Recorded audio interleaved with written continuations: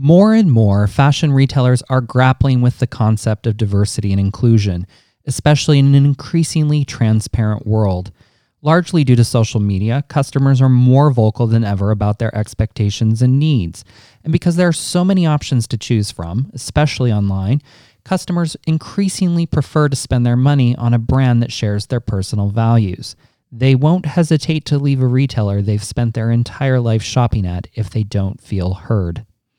At the forefront of this shift are conversations about standardized sizes that all but dismiss a large part of the US population and are still firmly rooted in the gender binary. Companies that fail to offer services in more than English are simply not able to communicate effectively to a large swath of their customer base who speak Spanish and other languages. And brands that assume their customer is largely white are increasingly missing out on offering products that customers are in need of, from bras to makeup.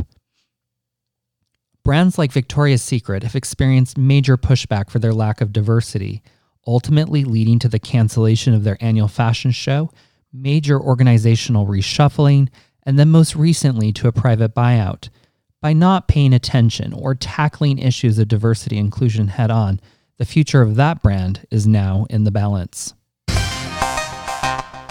News Bites is a Fashion Consort production. Visit fashionconsort.com for more information.